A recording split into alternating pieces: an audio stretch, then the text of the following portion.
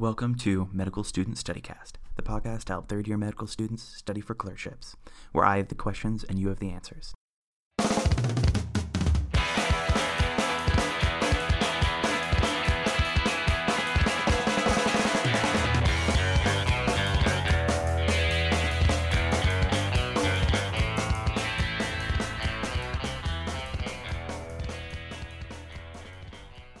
I'm your host, Josh Radford, a third-year medical student at Rocky Vista University. The goal of this podcast is to help medical students study for high-yield topics, become comfortable integrating auditory and verbal information into case presentations, and to practice providing answers to preceptor questions. This is done in a constant question and answer format. The clerkship today is psychiatry, and the topic is personality disorders. Let's start off by discussing personality really quick. What is personality? So personality can be defined as an individual's emotional and behavioral characteristics that are both stable and reliable. Key here is stable and reliable. And the basis for personality disorders are that these traits are poorly adaptive, diverge from the person's culture, and cause significant impairment to social or occupational functioning. So like a lot of DSM diagnoses, personality disorders cannot be caused by medications, medical conditions, or a more appropriate medical illness. And there has to be some significant level of distress in their normal functioning. Okay, so what are the main ways in which these behaviors or inner experiences have to diverge from a person's culture? So there are four main ways. They diverge in cognition, affect, interpersonal functioning, and impulse control. And these will make tons of sense as soon as we start going through them. What is the overall prevalence in personality disorders? All right, so the overall prevalence is around 5%, so 1 in 20 people, which is relatively common. Means that you're going to see these in all types of practice. So considering that these are personality disorders, when is the onset? So the onset is no later than adolescence and early adulthood, meaning that these have to be kind of part of the stable and reliable pieces of their characteristics. What are the three main clusters that these are organized into? So these are clusters A, B, and C, also known as wild, weird, and worried. In cluster A, what do these personality disorders include? All right, so these include schizoid, schizotypal, and paranoid. Again, cluster A is weird, and these are schizoid, schizotypal, and paranoid. These generally have a unique genetic association to what other disorders? So cluster A's are associated to psychotic disorders. Makes a lot of sense because schizoid and schizotypal are both sound similar to schizophrenic. So remember, cluster A related to psychotic disorders. That's relatively high yield and will help you remember features about cluster A. All right, cluster B, or wild, include what disorders? Cluster B includes antisocial, borderline, histrionic, and narcissistic. Again, cluster B is wild, and so all of these are kind of have a loss of impulse control and have kind of wild features about them. What unique association is connected to these disorders? All right, so mood disorders are related to cluster B disorders. And what were related to cluster A disorders? Psychotic disorders. Nice job. Cluster C, or worried, contains what disorders? It's avoidant, dependent, and obsessive compulsive. And now we're going to move on to cluster A. So focusing on cluster A, or weird, what are some words that describe these patients? In general, they're kind of eccentric, weird, odd, unusual. Those words come up pretty commonly in the case presentations and the question stem. So first, schizoid personality disorder. The basic mnemonic I have here is schizoid, avoid. So, what features distinguish this diagnosis? All right, so patients with schizoid personality disorder prefer solitary activities. They don't desire close relationships. They have few close friends and are emotionally detached. So, where is the prevalence and sex distribution for schizoid? So the prevalence for pretty much all of the cluster A disorders is around 4%, and they're pretty much all more common in men. So a test question tends to show patients with what sort of features? So an example test question might be a 43-year-old male, unmarried male, who keeps to himself, works as a computer programmer or some other isolated job, doesn't get out much, but is content with his life. So that would kind of be the basic setup for a schizoid personality disorder. Still in cluster A, we're going to move on to the second disease, schizotypal. The basic mnemonic that I use here is split up the word schizo and typal. So it's kind of in the type of being a schizo, or it has the outward appearance of being schizo. What sort of features are often found in schizotypal?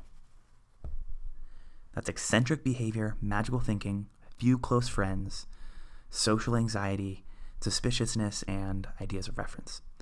Now, there might be some transient psychosis, especially since it has, schizotypal. This one has maybe a higher likelihood of some transient psychosis. Again, the features here are the weird. This person is strange, eccentric behavior, strange sorts of thoughts, uncomfortableness in social situations. Now, what treatment is most successful?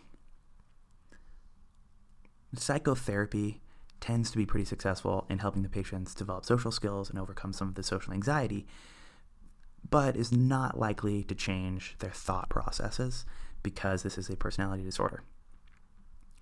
So, a patient with shown in a test question would have what sort of features for this diagnosis? So this might be a 29-year-old man who believes that he must wear foil to avoid unintentionally sharing his thoughts with other people, and that he might be involved with some sort of cult. He might have social anxieties with a normal person, wears unusual clothing. Last in cluster A is paranoid. What is the essential and overwhelming feature of this disorder? So the essential feature of paranoid is being paranoid. It's a general distrust and suspicion of others. Now, this can lead to an inability to confide, holding grudges against people that are close to them, and making patients hostile, which makes the patients hostile or angry. Now, from a treatment perspective, there's not a ton of success, but what type of treatment should be strongly avoided? So therapy that's done in a group setting might actually be kind of poorly acclimated to that sort of personality disorder because they might have mistrust of individuals and therefore kind of lead to a lack of efficacy. So it's important to note that any of the cluster A personalities can have transient psychosis, and if they have transient psychosis, what's the best treatment? So low-dose antipsychotics and potentially a short course of those. Moving down the list to cluster B, or wild. Looking at the whole cluster, what are some general characteristics for these disorders? So these patients are emotional, self-centered, theatrical, and impulsive. Let's take antisocial, for example. What features delineate this disorder? All right, so a good basic description might be a sociopath. So it's someone who exploits and harms others for the benefit of themselves. Traditionally, they lack empathy or regret for their actions. They're often impulsive and irresponsible. What is the male to female ratio? Male to female is 3-to-1, so far more likely that you would see a man than a woman, but just beware of both for antisocial. And honestly, the male increase in likelihood makes sense because men are also more likely to commit violent crimes than women. Now, there are some comorbidities related to antisocial, and what might these be? Now, if this is somebody who exploits others, they also have a lack of respect for rules. Therefore, that includes drug use, law breaking, which can lead to prison time, and then homicide and suicide. Now, an important distinguishing feature for someone who has antisocial personality disorder is if they are addicted to drugs, there needs to kind of be a way to distinguish between if it's an underlying antisocial personality disorder or a drug addiction. And what's the best way to distinguish that? So this would require temporality, which occurred first. If the person was addicted to drugs, then had the behavior, it's drug addiction. But if there's behavior from a young age and it's just followed by breaking lots of rules and drug abuse, then it's an antisocial personality disorder. Next on the list is, and second in cluster B, is borderline personality disorder. This disorder originally confused me, especially when compared to histrionic, because both disorders have low self-esteem. Either way, I'm going to do my best to make the unique features stand out. So, what are the unique features for borderline personality disorder? Borderline personality disorder is someone who's unstable in relationships, has high impulsivity, and a limited self-identity. I think one of the important things here for me is the impulsive and limited self-identity. So they might define their self-identity based on who they're dating at the time or what's going right or wrong. Again, there's another important distinguishing feature. What defense mechanism do they have? So they use the immature defense mechanism splitting. And how is that defined? Splitting is where people are either all good or all bad. So you might be the best doctor that they've ever met, but all the rest of the nurses are terrible. Beware with these people that they can turn the staff against each other. And now, borderline individuals have unstable relationships. And how might these manifest? So the unstable relationships manifest with the immature defense mechanism of splitting, like we mentioned, as well as, impulsive emotional responses such as yelling matches. They might want to separate just out of the blue, and their emotions and identity are tied to the relationship. What are some examples of impulsive behaviors someone with borderline personality might have? Gambling, drug use, binge eating, binge spending. So kind of things that have potential addiction related to them. What is the male to female ratio? In this case, women are 3 times more likely to have borderline personality disorder. Shifting gears, we're now going to compare borderline to the third in cluster C, or histrionic personality disorder. The most beneficial thing that I've learned in the definition of histrionic is what histrionic means. So histrionic is a synonym for dramatic or theatrical. So therefore, these patients are very extroverted but rely on other people's opinions of them. So both of these people have low self-esteem, but in histrionic, they are excessively dramatic and theatrical and tend to not have the splitting. So who are more likely, men or women? Women are more likely. And what would a case presentation often have? So a histrionic personality disorder case presentation often involves a scantily clad woman who is acting inappropriate, who might be very dramatic, telling stories. At first might be easy to get along with if you had just met them, but is inconsistent in their personality and their self-esteem. Last in cluster B is narcissistic personality disorder. What is the key overriding feature of this disorder? Essentially, what does narcissism mean? This is a sense of superiority. Now, if you get that in your mind, sense of superiority, it will stand out among all the rest. Narcissism is the opposite of humility. So how do these people interact with others? Narcissists need admiration, and they often take advantage of others for self-gain. They often believe that others are jealous of their life and believe that they are better than others. Okay, and how would these patients present in their occupational life? They tend to be attempting or actually successful with money, fame, or employment. Now, there are, because cluster B had a lot of variety in the types of, or kind of similarity in the different personality disorders, I'm just going to go through a couple of quick case presentations, and I want you to figure out what it is from a really quick example of a case presentation. All right, man that stole a motorcycle, broke the speed limit, has multiple histories of thefts, used to get in fights in high school. This is antisocial, and there's no regard for rules. A Hollywood actor that requires specific food before even coming onto set, because the movie studios need to show how much they care about him and can't do it without him. This would be an example of narcissistic, and there's total self-aggrandizement. They believe they're bigger than life. Woman that is depressed because her significant other moved into a different state. He is her whole world. Upon further investigation, they're only dating for 3 weeks. She tells you that the nurses are evil and the worst people that she's ever met. This is a borderline personality disorder with splitting. Woman with a bright jacket, short shorts, low-cut shirt that tells an expressive story about her ex-boyfriend. Anytime you ask a question, she jumps into a long narrative about her life.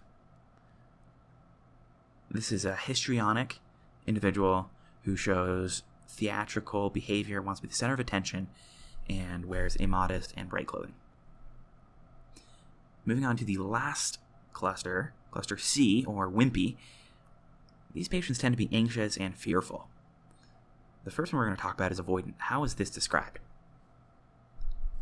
This is someone who has an intense fear of rejection. Now, how does this differ from schizoid? They're going to want to make you understand the difference between schizoid and avoidant.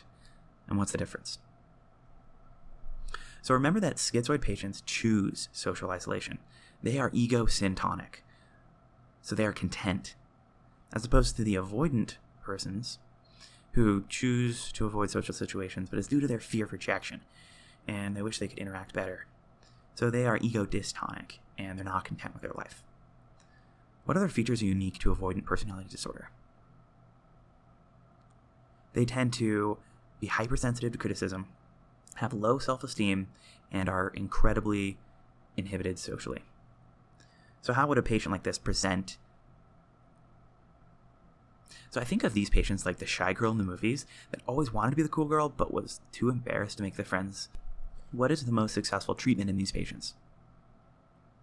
The most successful treatment for avoidant is psychotherapy that focuses on assertiveness. Because they're lacking the ability to comfortably interact with others, they need to increase their confidence in social situations and their assertiveness when communicating with others. Second in cluster C is dependent. What does this patient look like?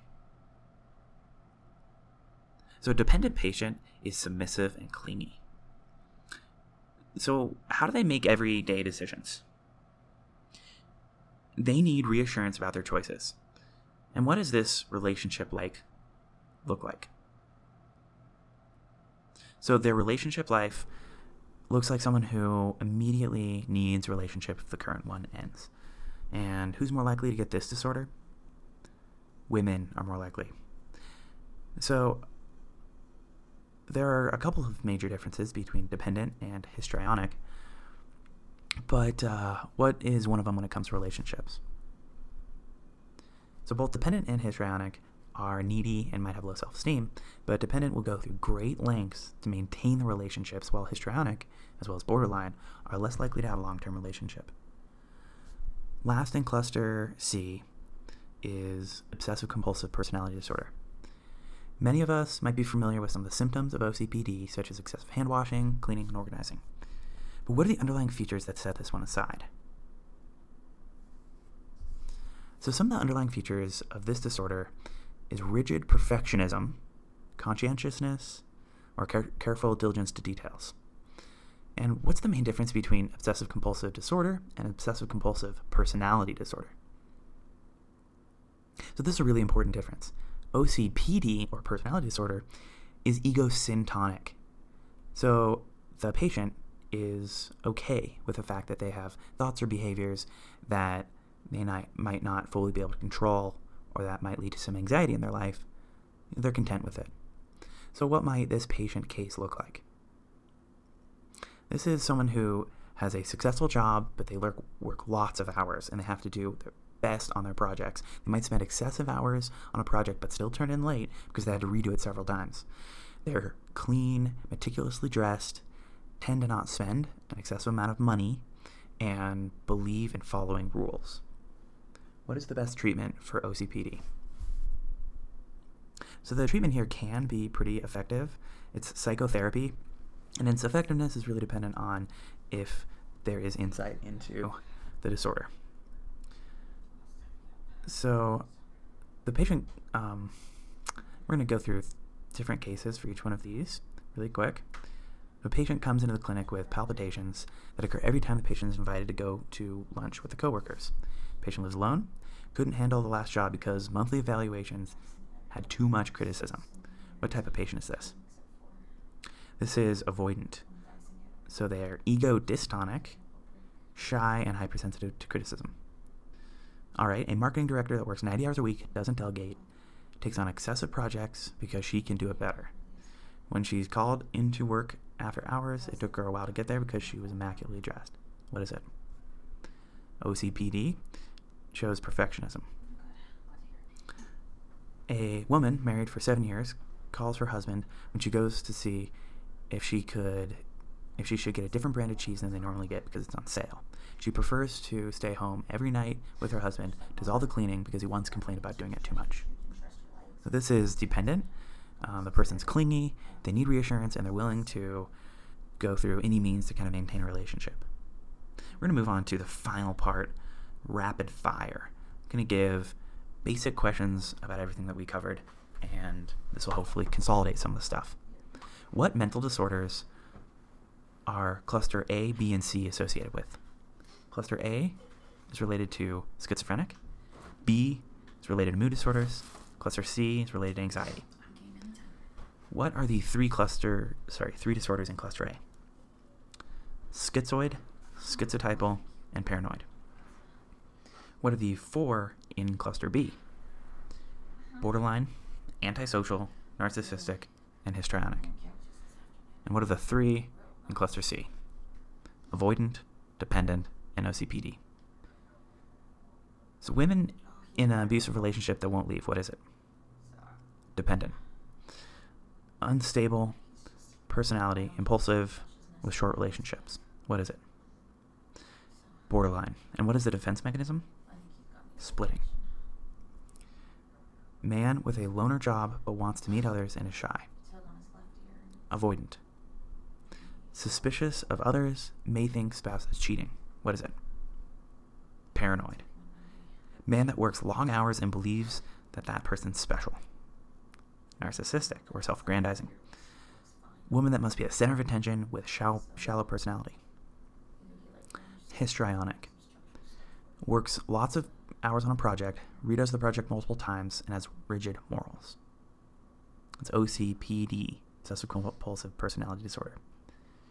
This individual has lots of unusual beliefs, wears strange clothing, believes neighbors are the CIA and watching him.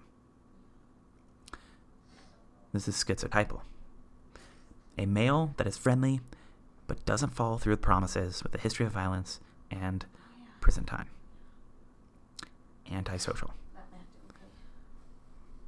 Lastly, someone who lives alone with a flat affect but is content with their life. Schizoid.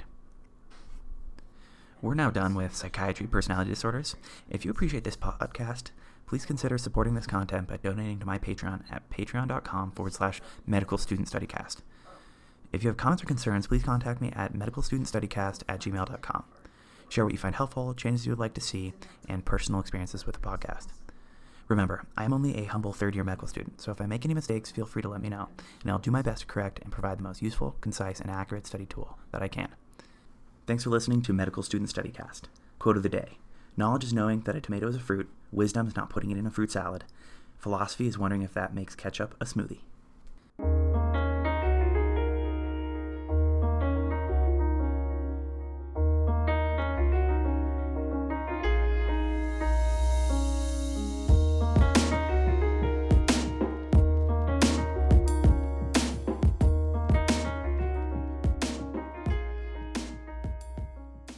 Disclaimer. This podcast is not meant to be the only resource of learning used for medical student clerkships. This podcast is not affiliated with Rock University and should not be used to diagnose or treat patients. I'd like to thank freemusicarchive.org for the intro and outro music.